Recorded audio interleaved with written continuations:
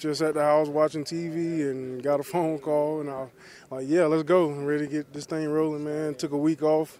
Coach Jones made a business decision up in Saskatchewan, so ended up here and happy to be here. I'm sure unexpected week off for you. Everyone thought you're going to make that team no problem. I guess you said business decision. I guess that's what you were told, but tell me about how the news shocked you and surprised you. It just came, like you said, it came as a shock, and they made a business decision. I guess they thought the team was better off without me, so I ended up here, and I'm happy to be here. Yeah. Where were you when you got the call to come here then? I was home in Regina at my apartment, just watching TV. Okay.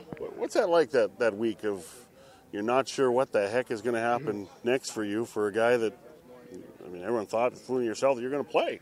It sucked, watching games on TV week one, seeing a lot of teams play, and, it was kind of aggravating, not playing, not being able to be physical for a week, as guys know, it just sucks, so being out here and getting a chance to play again, and, some people going to have to watch out because, it's a vengeance now, you kind of pissed me off. It's not a chip on your shoulder, it's a mountain maybe? It's a big mountain, I just hope the guys are ready for it because I'm coming, so be ready.